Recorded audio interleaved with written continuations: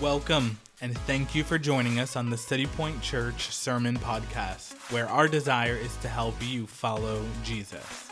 We are so glad that you are here, and wherever you are listening from, we believe that God has something in store for you through today's message. James chapter 4. James chapter 4, if you have a Bible, get it out. If you've used your phone, go ahead and turn that on. James chapter 4. If you are without a Bible and you need one, there should be one in the chair rack underneath the chair nearby. If you do not have a copy of God's Word, we want that to be our gift to you. Take that home. That is yours to keep. It'll be page 951 in that particular copy. But let's get our eyes on the text this morning. We're super excited to dive into James chapter 4. And I'll meet you there in just a moment. I want to read a verse to you and then provide you a biblical illustration, which there will be lots of those today, that will help us set up the passage that we're about to study. The Bible says in Romans chapter number 5 and verse number 20, "Now the law came in to increase the trespass," and we'll stop right there. So a trespass is another word for sin, for a violation, for stepping over the line. When you trespass on someone's property, it is because you have crossed a line that you should not have crossed. And so in Genesis chapter number 3, God has set this line, and Adam and Eve cross that line. The consequence for that sin, for that trespass, is that from that point on, sin is now ingrained in the very nature and the very fabric of who we are as human beings. Death, as a consequence, is now a curse that all of us experience, and condemnation is our natural sentencing. And so here's what Paul says. The law came in to increase the trespass. And so when the Mosaic law, which if you're unfamiliar with that term, you might be more familiar with the 10 Commandments. Now there are over 600 of them, but we are most familiar with 10 of them. And so when he's talking about the law, he's talking about that Mosaic law, those 10 Commandments. So when the Mosaic law entered, it revealed that that humankind was in trouble. Because through the law comes the knowledge of sin. So in Exodus, Moses comes down from Mount Sinai, and if you're familiar with the story, he sees this crazy scene, crazy and wicked and depraved worship to a makeshift god, this golden calf. And so now Moses begins to read the law that was inscribed by the very hand of God on the tablets of stone that he now holds. And here's what he says. Here's what God writes. I am the Lord your God. And then he says, you shall have no other gods before me. Whoops. So then, with the very first commandment, it reveals that I'm wrong and the level of the trespass increases. With each commandment, the trespass increases more and more. And then he says, no graven images or idols. Okay, now we're 0 for 2. And then he says, don't lie and don't steal and don't covet. And with each one, the level of guilt before the law increases because I look at my life and God says, don't do these things. And I have done all of those things. And so now the level of guilt increases. The weight of the trespass increases. The burden of having crossed a line that I should not have crossed, it gets heavier and heavier. And so then Paul's word, superintended by the Spirit of God, says, now when the law came in to increase the trespass, but where sin increased, grace abounded all the more. So regardless of how dark the sin is in your life, grace is brighter all the more. The good news of the gospel is that grace has, and grace does, and grace always will abound all the more over your sin, over my shame, over my guilt, over our circumstances, and over my failures, that when the light of the grace of God is shined in us and over us and through us, then sin is triumphed over. That is the good news of God's grace. The unmerited, undeserved, and unearned kindness and favor of God. That's his grace. So now let's get our eyes on the text. James chapter 4, verse number 7 is where we will pick up. Submit yourselves, therefore, to God. Resist the devil, and he will flee from you. Draw near to God, and he will draw near to you. Cleanse your hands, you sinners, and purify your hearts, you double-minded. Be wretched and mourn and weep. Let your laughter be turned to mourning and your joy to gloom. Humble yourselves before the Lord, and he will exalt you. Do not speak evil against one another, brothers. The one who speaks evil against a brother or judges his brother speaks evil against the law and judges the law. But if you judge the law, you are not a doer of the law, but a judge. There is only one lawgiver and judge, he who is able to save and to destroy. But who are you to judge your neighbor? Well, here at City Point Church, we believe in the authority of God's word, inspired by him, superintended by his Spirit, preserved by him for us today. We have not gathered for a TED Talk. We have not gathered for a motivational moment. We take the word of God every week, paragraph by paragraph, line by line, and we preach it. And we unapologetically do that. And so each week we present a big idea that sits over the top of each paragraph. It acts as a theme in and a guide throughout the text. And so each week John has come up with a big idea that gives us a key to practically unlock the text as we walk through it. But sometimes God says, let me just give you the big idea for you.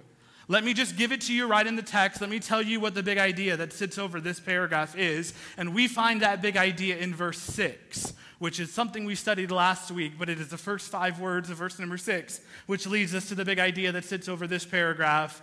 But he gives more grace.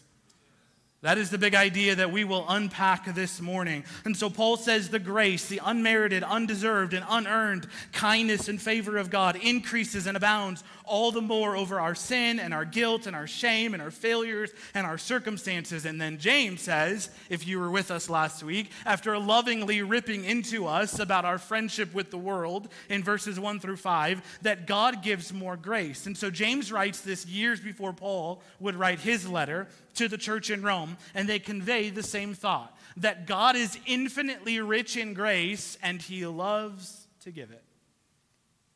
Grace is not something that you can earn. It's not something that you can deserve. So why God gives more grace actually has nothing to do with you or me.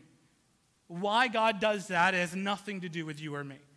So the question is not why does God give more grace, and the question is also not how does God give more grace. Because I think if we were to go around the room, time would fail us to talk about how God has shown up in your life and given you grace. He's given you daily grace when you've needed it. He's given you sudden grace when you've needed it. He's given you overwhelming grace when you've needed it. And so we can talk about the instances when God gives you more grace, but the reality is, the question that we need to sit in this morning is, because he gives more grace, how should I respond? What should my response be to God giving me more grace? And we're going to look today at 4 clear responses to God giving more grace. And here's how we'll unpack it this morning. Because he gives more grace, I respond by, number 1, submitting completely under his authority.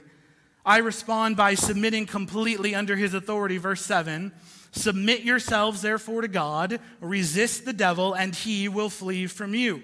And so this is it. This is where it starts, right? There's a great contrast that's set forward in verse number 6 that really helps to serve and unpack verse number 7. The reality that God opposes the proud, but gives grace to the humble. Lucifer was expelled from heaven because of pride, Isaiah 14 says. Sodom and Gomorrah were destroyed for pride, Ezekiel 16 tells us. 6 things the Lord hates, and pride is very first on that list, according to Proverbs 6. This immense grace that God gives and gives more of will not come to those that are filled with pride. It is for the humble. This is the diametrically opposed stances of grace and pride. They are eternal enemies. Humility does not earn us this grace. What it does, what James is saying, is that humility puts us in a position, it postures us to be ready to receive God's grace. And so in verse number 7, that's really the only place that we can start in our logic in response to this grace being offered to the humble. He says, submit completely under his authority. Submitting to God is not a regrettable necessity. Submitting to God is not something that we do begrudgingly because he's some vicious tyrant. Our God is a good and a gracious king. He is kind, he is just, he is merciful, he is righteous, he is sovereign over all matters and details. He is faithful, he is worthy. We are submitting completely to him as a loving and a caring father. Can we just sit in that for a moment?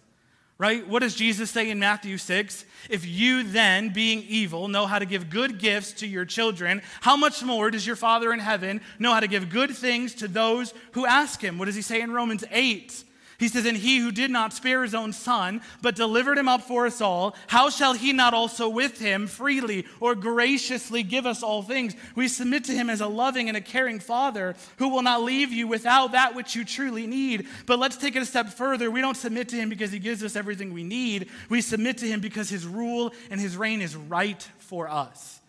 God's rule and his reign is right for us. And I know we live in a society, in a day and age when we say, I want to be my own boss, I want to be the captain of my own ship. But God's rule and reign, it's right for us. For this is the love of God, that we keep his commandments, and his commandments are not burdensome. They're good for us. God is so kind. His ultimate end is his glory. And we say it here often. God's glory is not something that he would not have if you do not give it to him.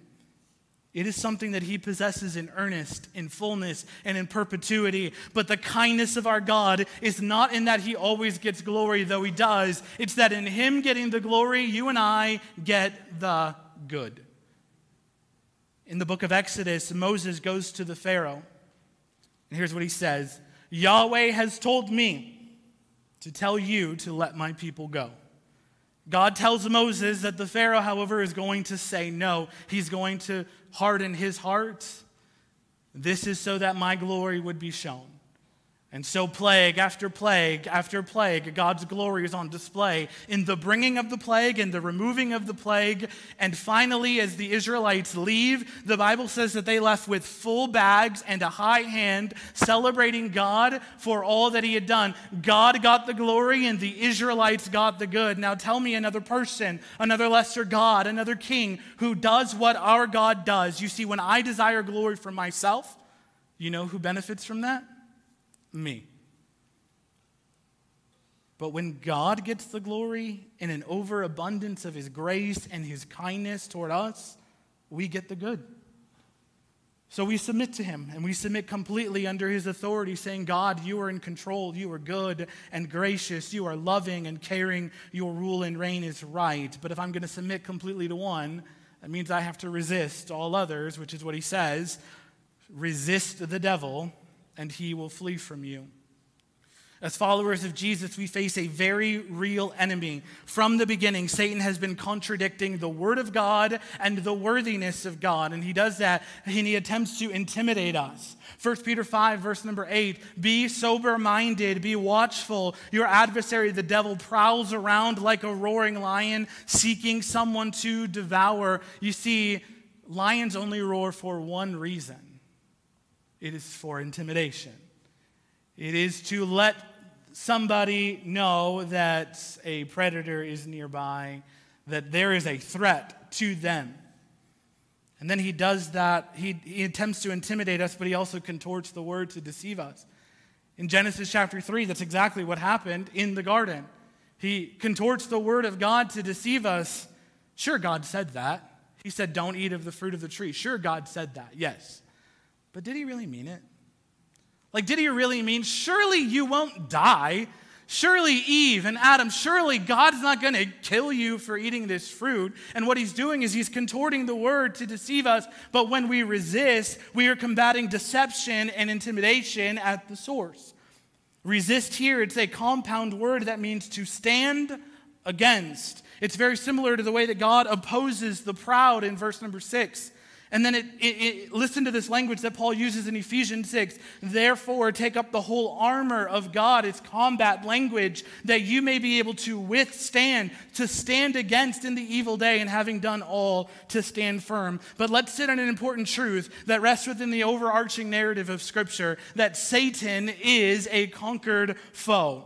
He is not ultimately going to get the upper hand. He has lost, and he knows it. right? This is not an enemy that might sneak out a win in the final moments. There is no buzzer beater. There is no sequel. There is no alternate ending. There's no bonus footage. He is conquered and defeated once and for all. So then the question arises, why do I need to resist an enemy who has already been conquered? And the reality is because his end is written, but he's not there yet. The end is already written and he knows it, but he's not there yet. So he's going to accuse, and he's going to oppose, and he's going to assault the people of God, and he's not going to stop. Your enemy is not going to give up. So resist. And when James says resist, he says resist and keep on resisting. In Genesis chapter 39, there's this story that's told of Joseph who's in Potiphar's house. And Potiphar's wife is seducing Joseph to be immoral with her. And so the Bible tells us that Potiphar's wife seduced Joseph day after day, and every single time Joseph would refuse. And every single time, every single day, she would tempt him, and every single day he would refuse. Because just like that, our enemy's not going to give up. He's not going to just throw up his hands and say, they said no once, they must be done. He doesn't care what it is. He'll be back. A little disagreement with my spouse, a little contention with your children, a little slight with a friend that cuts down and goes unforgiven, and strife has been stirred up, and now you're bitter. Maybe a little judgmental comment about another brother or sister in church. He doesn't care how he gets you. It doesn't matter to him.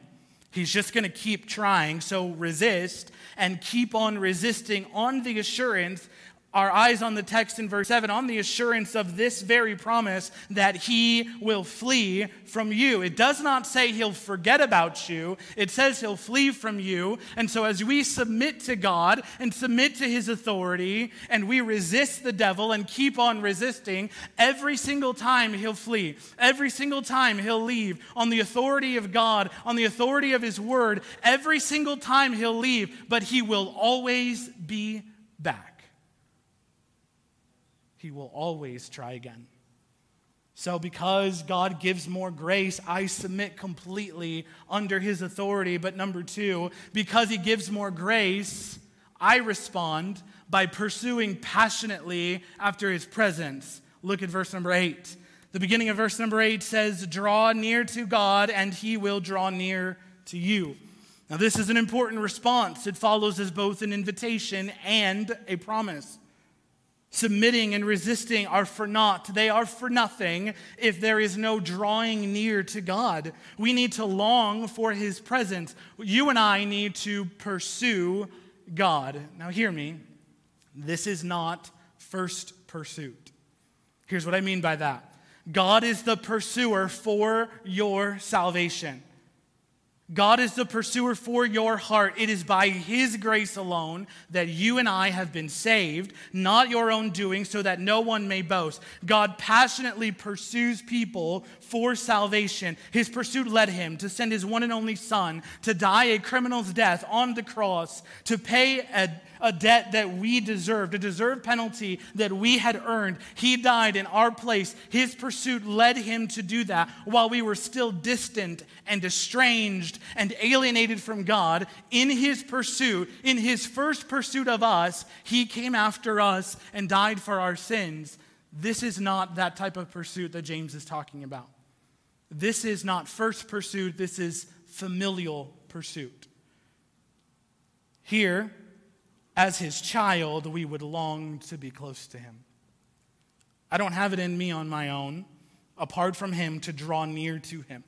It is only because we have been adopted into his family as a son or a daughter that we can draw near to God.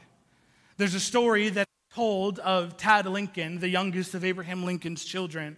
And the story is told that after Lincoln had been inaugurated in 1861, that he was holding a cabinet meeting, and his son, Tad, who was around 8 or 9 at the time, came bursting in from outside, came running through the house and burst through the door, interrupting the meeting. And so all the other cabinet members around were in shock and awe and so offended that this little boy had just interrupted this meeting. And when they looked to President Lincoln to correct him on the spot, he looked at his son and he said, "This is my son, and he is welcome here any time he likes." This is what it means to pursue God. That you and I, like Tad Lincoln, on the basis of being God's son or his daughter, would pursue him. That you would come boldly, that you would come confidently, that you would come caring about one thing, him.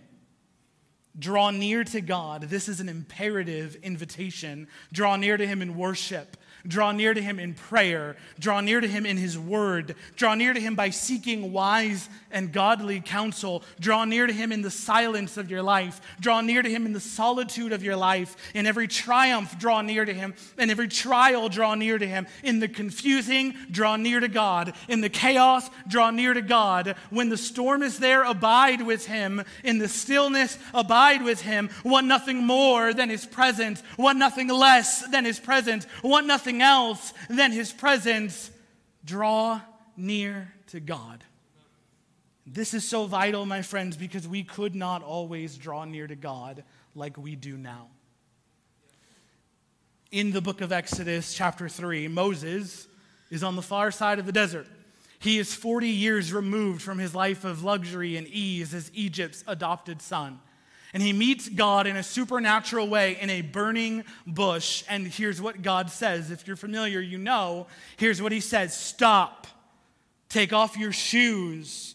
Don't come any closer as you are, for the place that you stand is holy ground. Years later and for centuries in the tabernacle and then in the temple, the holiest of all, where the Ark of the Covenant was kept, it was the very presence of God where his presence dwelt with his people. It was separated by a veil. Only one person could go behind that veil one time a year.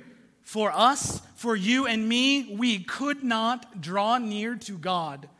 But under the new covenant, that veil has been torn from top to bottom by the atoning death of Christ as the perfect sacrifice on our behalf. That way that was once blocked off to us has now become open. That barrier to us drawing near to God is now done away with. That way into the very presence of God that was once shrouded by rules and regulations and restrictions and laws, it's now been saturated by the very blood of Jesus Christ. And so that by faith in his finished work on the cross and the power of that blood, we can now come close.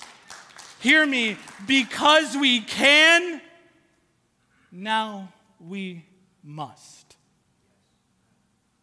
We must pursue God. We must draw near to him because he gives more grace. I respond by pursuing passionately after his presence.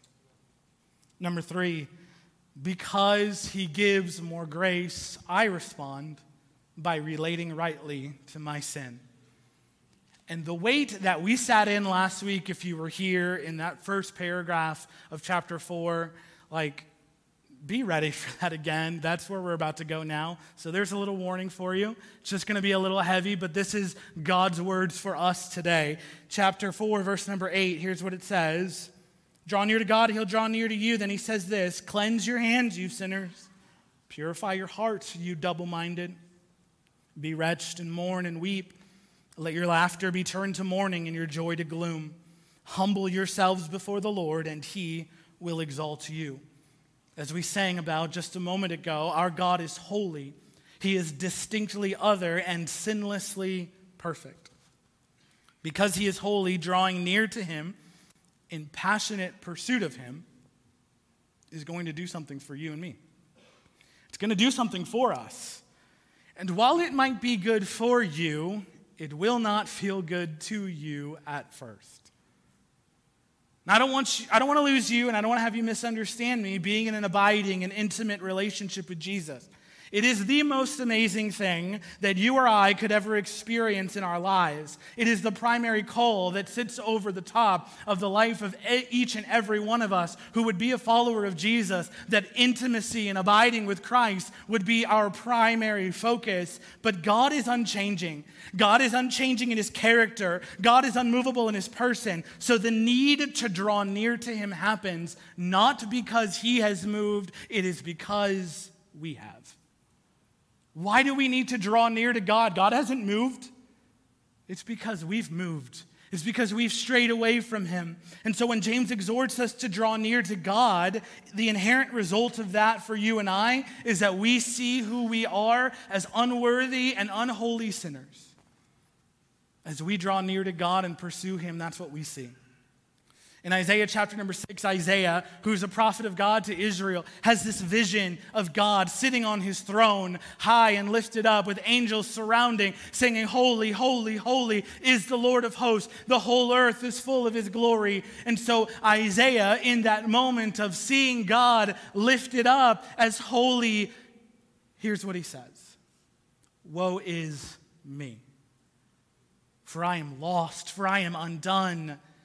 But for 5 chapters leading up to chapter 6, Isaiah has been pronouncing judgments and woes on the people of Israel for not living like God, for not being like him, for not doing what they were supposed to do. And now Isaiah sees God for who he is, and as he gets closer to God and sees God for being holy, he sees himself as being unholy.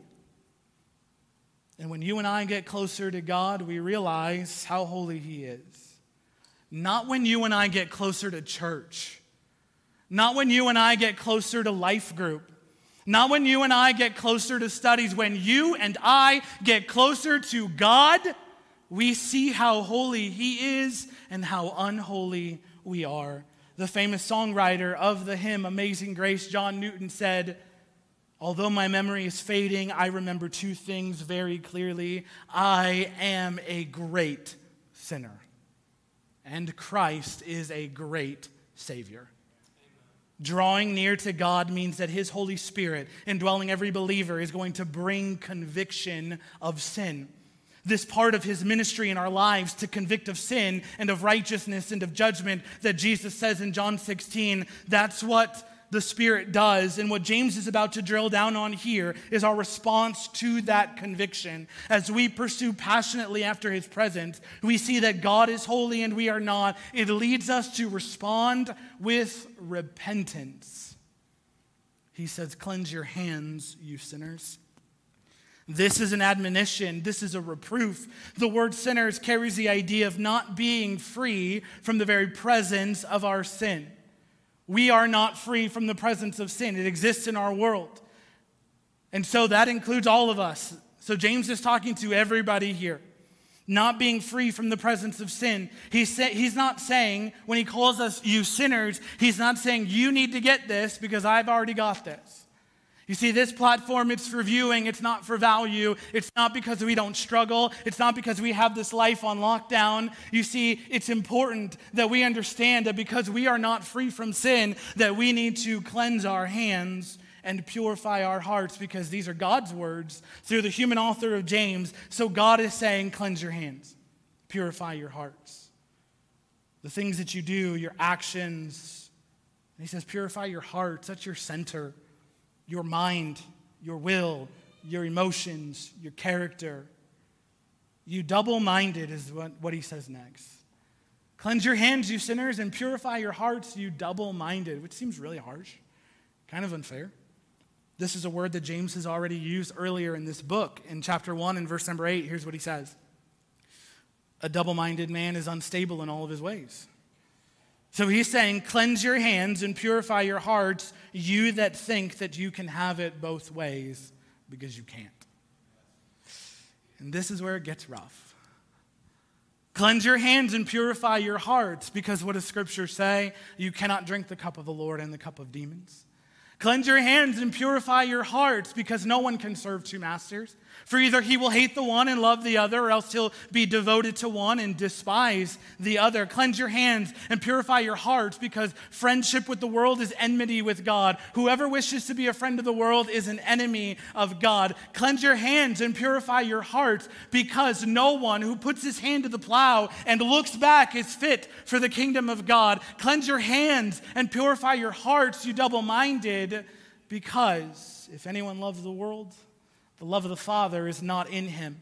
Are you catching the tone and the tenor of what James is saying and the weight that we have to sit in? Be cleaned and purified, because you and I cannot have it both ways. You cannot divide your interest and your devotion and your affections between God and anything else. And that might mean closing the door and walking away from a relationship if it's pulling you away from Christ. That might mean changing some things on your devices if it is facilitating sinful behavior.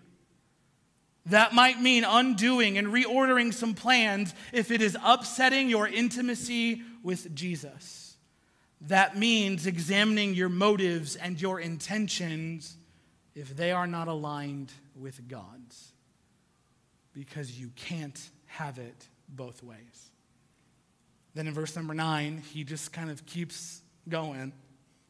Be wretched and mourn and weep. Let your laughter be turned to mourning and your joy to gloom. Some translations say be afflicted or be miserable. Now this is important because James is not saying for you to beat yourself up. He's not saying wallow in pity and shame, but because of the greatness of God's grace and because he gives more of it, pity and guilt and shame, they are undone by his grace. Guilt says, I wish I hadn't done that. I regret the things that I did. I regret the things that I said, and this can be a good thing. But shame says, I will never be anything other than that. I will always be an angry person. I am forever an addict to that. I cannot become anything other than that. Now again, God's grace is greater than all of it. But what James is saying here is that we ought to be miserable over our sin. And how our sin has grieved the heart of a holy God. How our sin has recklessly flung in the face of his righteous character. Be wretched over that. Don't think that you can't do anything right. Don't think that you can never have victory over this. Friends, because that tomb is empty, which we celebrated a couple of weeks ago on Easter, and we celebrate every single week, because that tomb is empty and Jesus was victorious, you and I can be victorious over our sin. Don't think you'll always be this way. That's self-misery, and God is calling us to sanctified misery. Be wretched and mourn and weep. Let your laughter be turned to mourning and your joy to gloom. And we sit there and go, okay, why would, I don't understand. And this is why, obviously, context is important in reading Scripture, because if you were just to read this verse, you're sitting there wondering, why does God want me to be sad? Why does God want me to, be angry? Why does God want me to be mourning and not be joyful? But he's talking about something very specific. When I was in 7th grade, I got kicked out of class for the very first time. Sorry, I was a bad kid. So now you know. Now you know my deepest, darkest secret.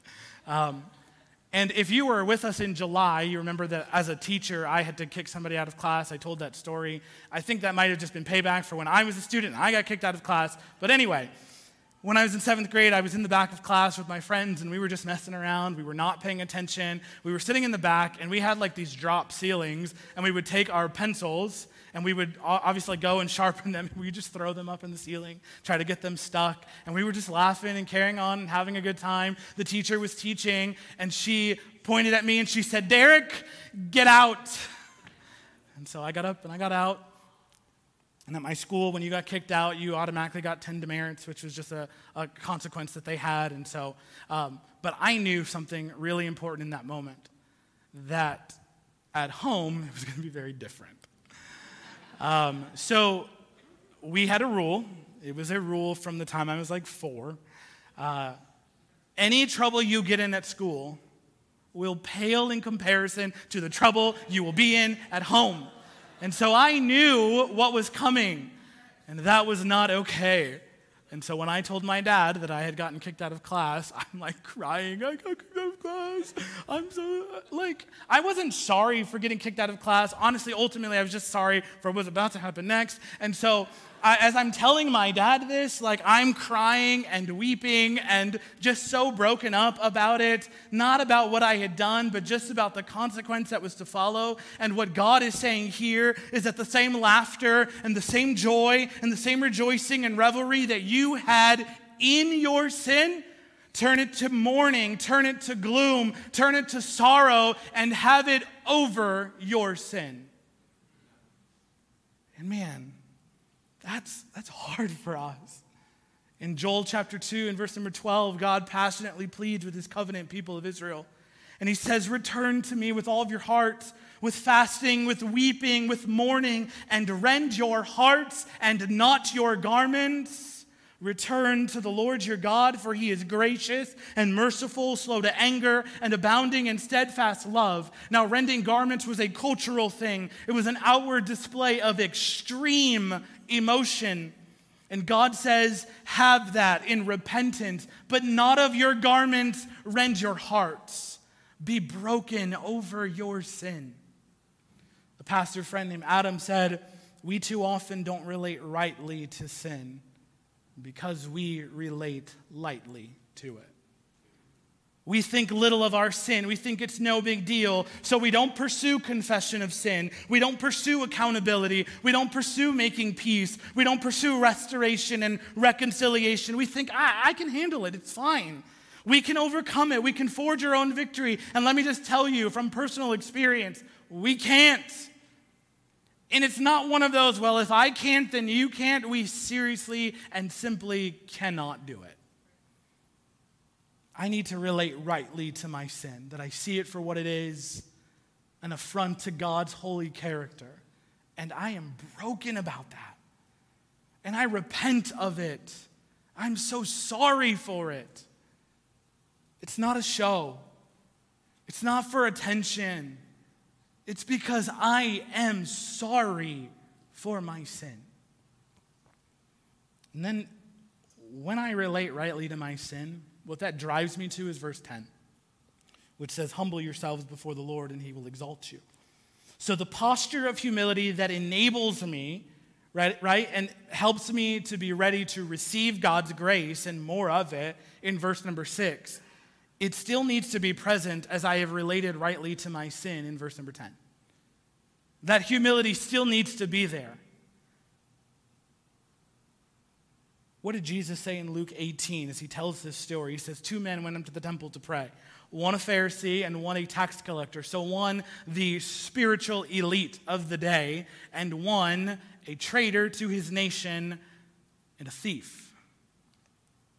The Pharisee, standing by himself, prayed, God, I thank you that I'm not like other men. There's a start. Extortioners, unjust, adulterers, or even God, like that guy over there. Like that tax collector. I fast twice a week. I give tithes of all that I get. But the tax collector stood afar off, and he would not as much as lift his eyes toward heaven, but beat on his chest and said, God, be merciful to me, a sinner.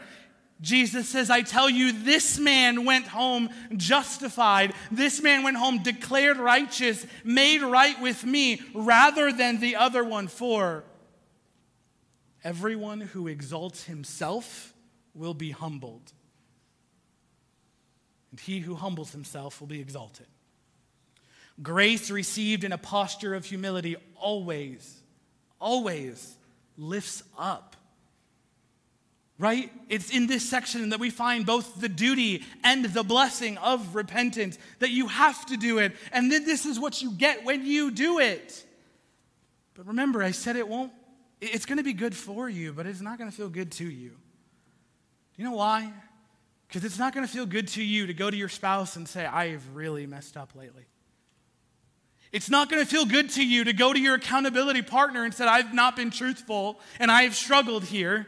It's not going to feel good to you to go to your friends who think so highly of you, who think that you've got it all together because you've put on this show, and you have to tell them that I've struggled in this area and you don't know about it, but I need to tell you because I want to be right with God, because I want him to lift me up. And God's not going to kick you when you're down. He's not going to say you messed up, that's it, you don't get anything else, you'll never be right. God reaches down, and in his grace and in more of his grace, he says, I will lift you up so that you can go and walk again, so that you, in being made right with him, can walk in newness of life and joy and peace and living a life following Jesus the way it's supposed to be.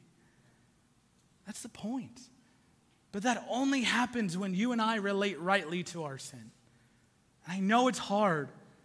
I know we might sit here and think, like, I don't want any of that. if we want to be lifted up, we need it. And then number 4, lastly, because he gives more grace, I respond by connecting lovingly with his people. Verse 11 and 12, do not speak evil against one another, brothers. The one who speaks evil against a brother or judges his brother speaks evil against the law and judges the law. But if you judge the law, you are not a doer of the law, but a judge. There is only one lawgiver and judge, he who is able to save and to destroy. But who are you to judge your neighbor? You see, getting right with God must result in getting and being right with other people. We cannot live our lives not right with others. You see, yes, we live our lives preeminently vertical, but we also live our lives horizontal. And so God says that if you want to be right with me, you also have to be right with others. You can't sit here and say, I'm all right with God, it's fine, it doesn't matter how I treat other people, because God says that's just not true. He says in 1 John chapter 2, verse number 9, whoever says he is in the light and hates his brother is still in darkness. Whoever loves his brother abides in the light, and in him there is no cause for stumbling. But whoever hates his brother is in the darkness and walks in the darkness and does not know where he is going because the darkness has blinded his eyes. Now that is a lot, and that is heavy and full, but God is saying that you cannot be at odds with your brother or sister and still be right with him. James has already brought down the hammer as it relates to our tongue in chapter 3. And he's here to circle back and double down again. Speaking evil, which is what he says not to do, it carries the idea of those that meet in corners and gather in small groups and pass along confidential information, which destroys the good name of those that are not there to defend themselves. It is incriminating talk, it is traducing talk, it is slander, and it is gossip. And then he gives some reasons why this is wrong. He says, number 1, because it breaks the royal law. He says, the one who speaks evil against a brother or judges his brother speaks evil against the law. So earlier in James chapter 2 and verse number 8, James talks about the royal law. It is this law of love, that you should love your neighbor as yourself. And so when we talk poorly about other people, we are breaking the law. Speech like that is void of, and it lacks love. That's what God is saying. And then he says it takes the right of judgment that only God possesses. This is the other reason why you can't do it, because it breaks the royal law and it is only God's right to judge, right? So he says, speaks evil against the law and judges the law, but if you judge the law, you are not a doer of the law, but a judge. There is only one lawgiver and judge. So he takes it a step further and he says, when you and I judge others, we are making ourselves the law. We have replaced the law of love with the law of me. And if you replace the law of love with the law of me, you cannot be practicing love. You have exercised authority that isn't yours and said, love is wrong and I am right. Now, of course, in those moments, we aren't saying that out loud. In those moments, we mask it by saying, I'm just trying to help them. We mask it by saying, I just think it would be better if. We mask it by saying, I just don't feel like you should. And much of this talk happens in secret. It happens behind closed doors, or it happens in our hearts. And so when we practice the law of me, we are saying of the law of love that it is too strict and it is too great a restraint to live by. I cannot love this person as they are. I cannot love unless it fits within my neat little box. I cannot accept them as an image bearer of God. I cannot love them in their differences. And this admonition is meant to uproot the harsh and oftentimes critical spirit that we have where we continually find fault with other people. Perhaps you're familiar with the story of Job. How in the span of a day, he loses everything of his wealth, his family, and his health. And the book is chapter after chapter after chapter of mourning and grieving and questioning all of it like you and I do when we sit in our trials. Mourning and weeping and questioning, why, God, is this happening? And then he has 3 friends who show up And they begin to pass judgment on Job. They begin to tell him, clearly God is upset with you for something, for some unconfessed sin, for some wickedness in your life that we can't quite put our finger on, but you did something wrong at some point in time, and so this is why God is mad at you, and you're going through this. And they stand as a judge over Job's life, declaring him to be wrong for something. They spoke seeking to point out a fault in Job. This is the practice that James is wanting us to avoid. Finding faults, judging others on differences about indifferent things. When I judge by the law of me instead of the law of love because of someone's preferences or opinions. When I judge on the basis of race or culture or socioeconomic status or upbringing, when I judge on the basis of political affiliation or social influence, I cannot be practicing love.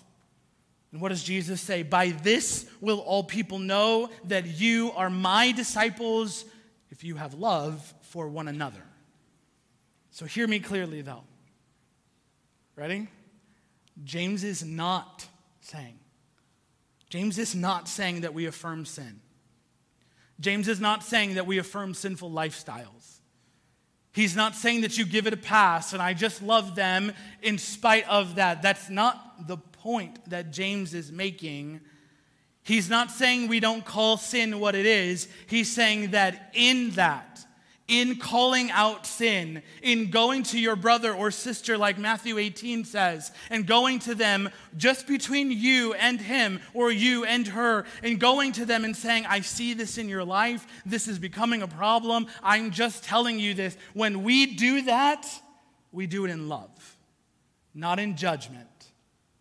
It doesn't mean you don't point out sin and say, I see this in your life and I think it's going to be a problem. I see you're struggling with this. I just want to let you know I want to walk through this with you. I want you to be restored and be made right. I want to see that. I'm not judging. I am loving. And what I am doing in that moment is I am lovingly pointing the other person to the judge. I don't judge. I don't pass judgment. I don't get that right. But when I go to you, when you go to somebody else and you say this is a problem in your life, you're not judging. It's in love. You are pointing them to the judge, saying, let's get this right. Let's walk through this together. There's only one lawgiver and judge. There's only one person who has the final word on all things. There's only one who is sovereign over all things. Because remind me again whose sins you and I died for. Remind me again whose existence can be credited to us alone. Remind me who came bursting forth from the grave in glorious resurrection power, never to die again. Remind me again who has all authority in heaven and in earth. Remind me again who rules and reigns as the rightful King of Kings and the Lord of Lords for all of eternity. Can I tell you a secret between you and me? It's not you or me. It's Jesus. And so because that is true of him and not of us, he is the only one who gets to judge. So James closes this paragraph with an indignant rhetorical question. And it might seem harsh, but the Spirit of God kept it inscripturated for us so it might be harsh, but it's not malicious. He says at the end of verse 12, but who are you to judge your neighbor? So, in light of that reality, right, that it's Jesus that all of those things describe and are true of and so much more, because that is Jesus and not you or me, the question that James asks is, who are you to judge your neighbor? And you say, well, that doesn't really seem indignant, but what we hear in the 21st century is, who do you think you are? Tell me you haven't heard that. Who do you think you are to judge me? Who do you think you are to tell me that I'm wrong? Who do you think you are to do this? I'm nobody, which is why I don't get to judge. God judges. And so what I do is I love somebody and I walk them towards the judge and I let the judge do the work. And we just love. So I connect lovingly with his people because he gives more grace. That's how I have to respond. It's so important that we respond this way.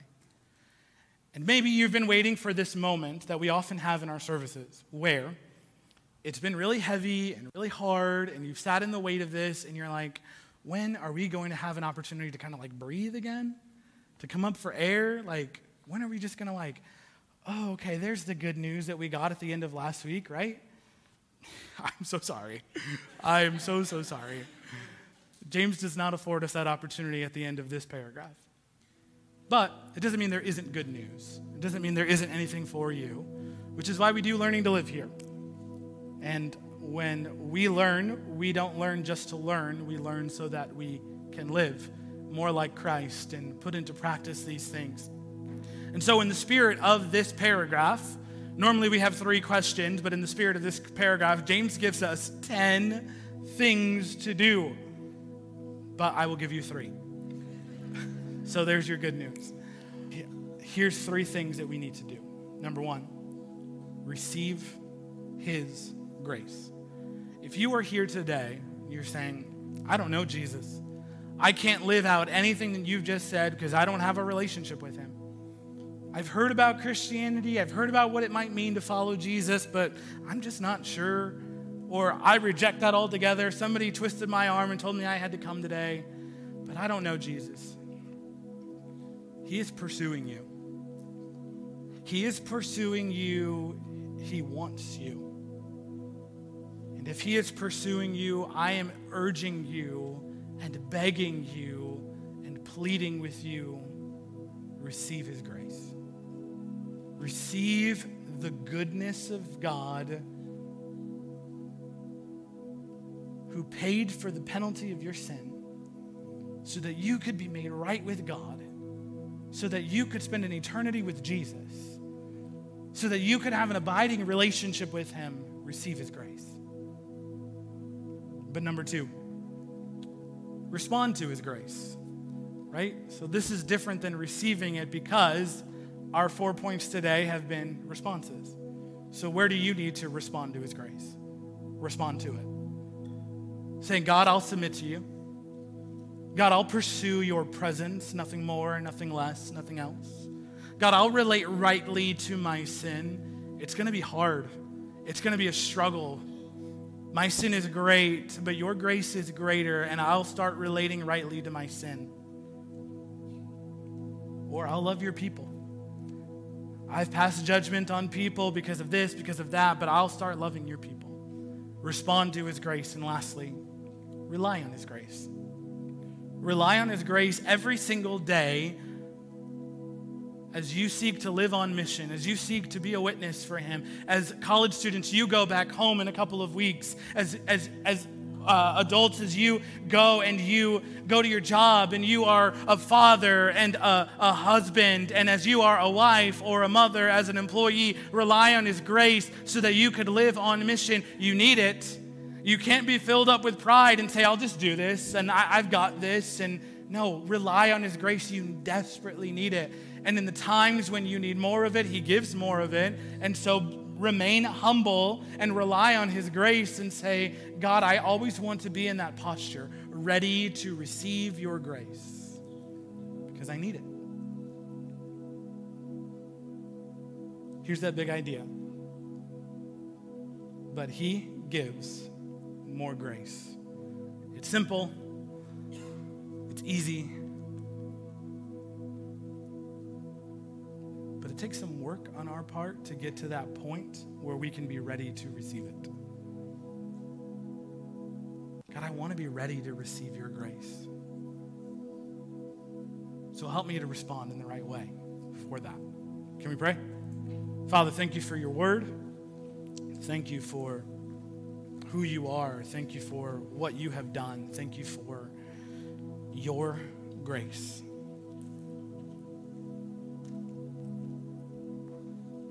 And Lord, as we sit in this moment and we examine our hearts, as your Holy Spirit has done his work in our hearts and our lives, as your word continues to do its work in our hearts, bring us back to these moments, Lord, of submission to you and you alone is needed. May we do that. May that happen across this room right now, where people are deciding to submit and choosing and leaning into your grace and responding to it by saying, I'll submit to God. The devil has been fighting. Spiritual warfare is there. It is everything that is fighting against me to walk with you, to give you my full allegiance, to follow you committed and fully. Help me to resist and keep on resisting. Lord, help us to pursue passionately after you. That we would want just you. Just who you are. Just you. Lord, help us to relate rightly to our sin.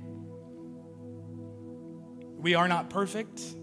We are not free from the presence of sin, but God, we need you. Where repentance is needed around this room and in our hearts, may that begin happening in this moment right now. And Lord, would we connect lovingly with others? Would we continue to love others, not to judge, but to lovingly come alongside a brother or sister and say, let me point you to the judge. Let me point you to the one who actually can make things right. And let's walk through this together. And we'll thank you and trust you for it. In Jesus' name, amen. Thank you for joining us today. To find out more about City Point Church, visit us online at citypointaz.com. You can also find us on social media at citypointaz. Be sure to leave a review, subscribe, and share this podcast with your friends. Now, from us here at City Point Church, go seeking to live on mission for the glory of God with this truth stamped over your life, that you are loved.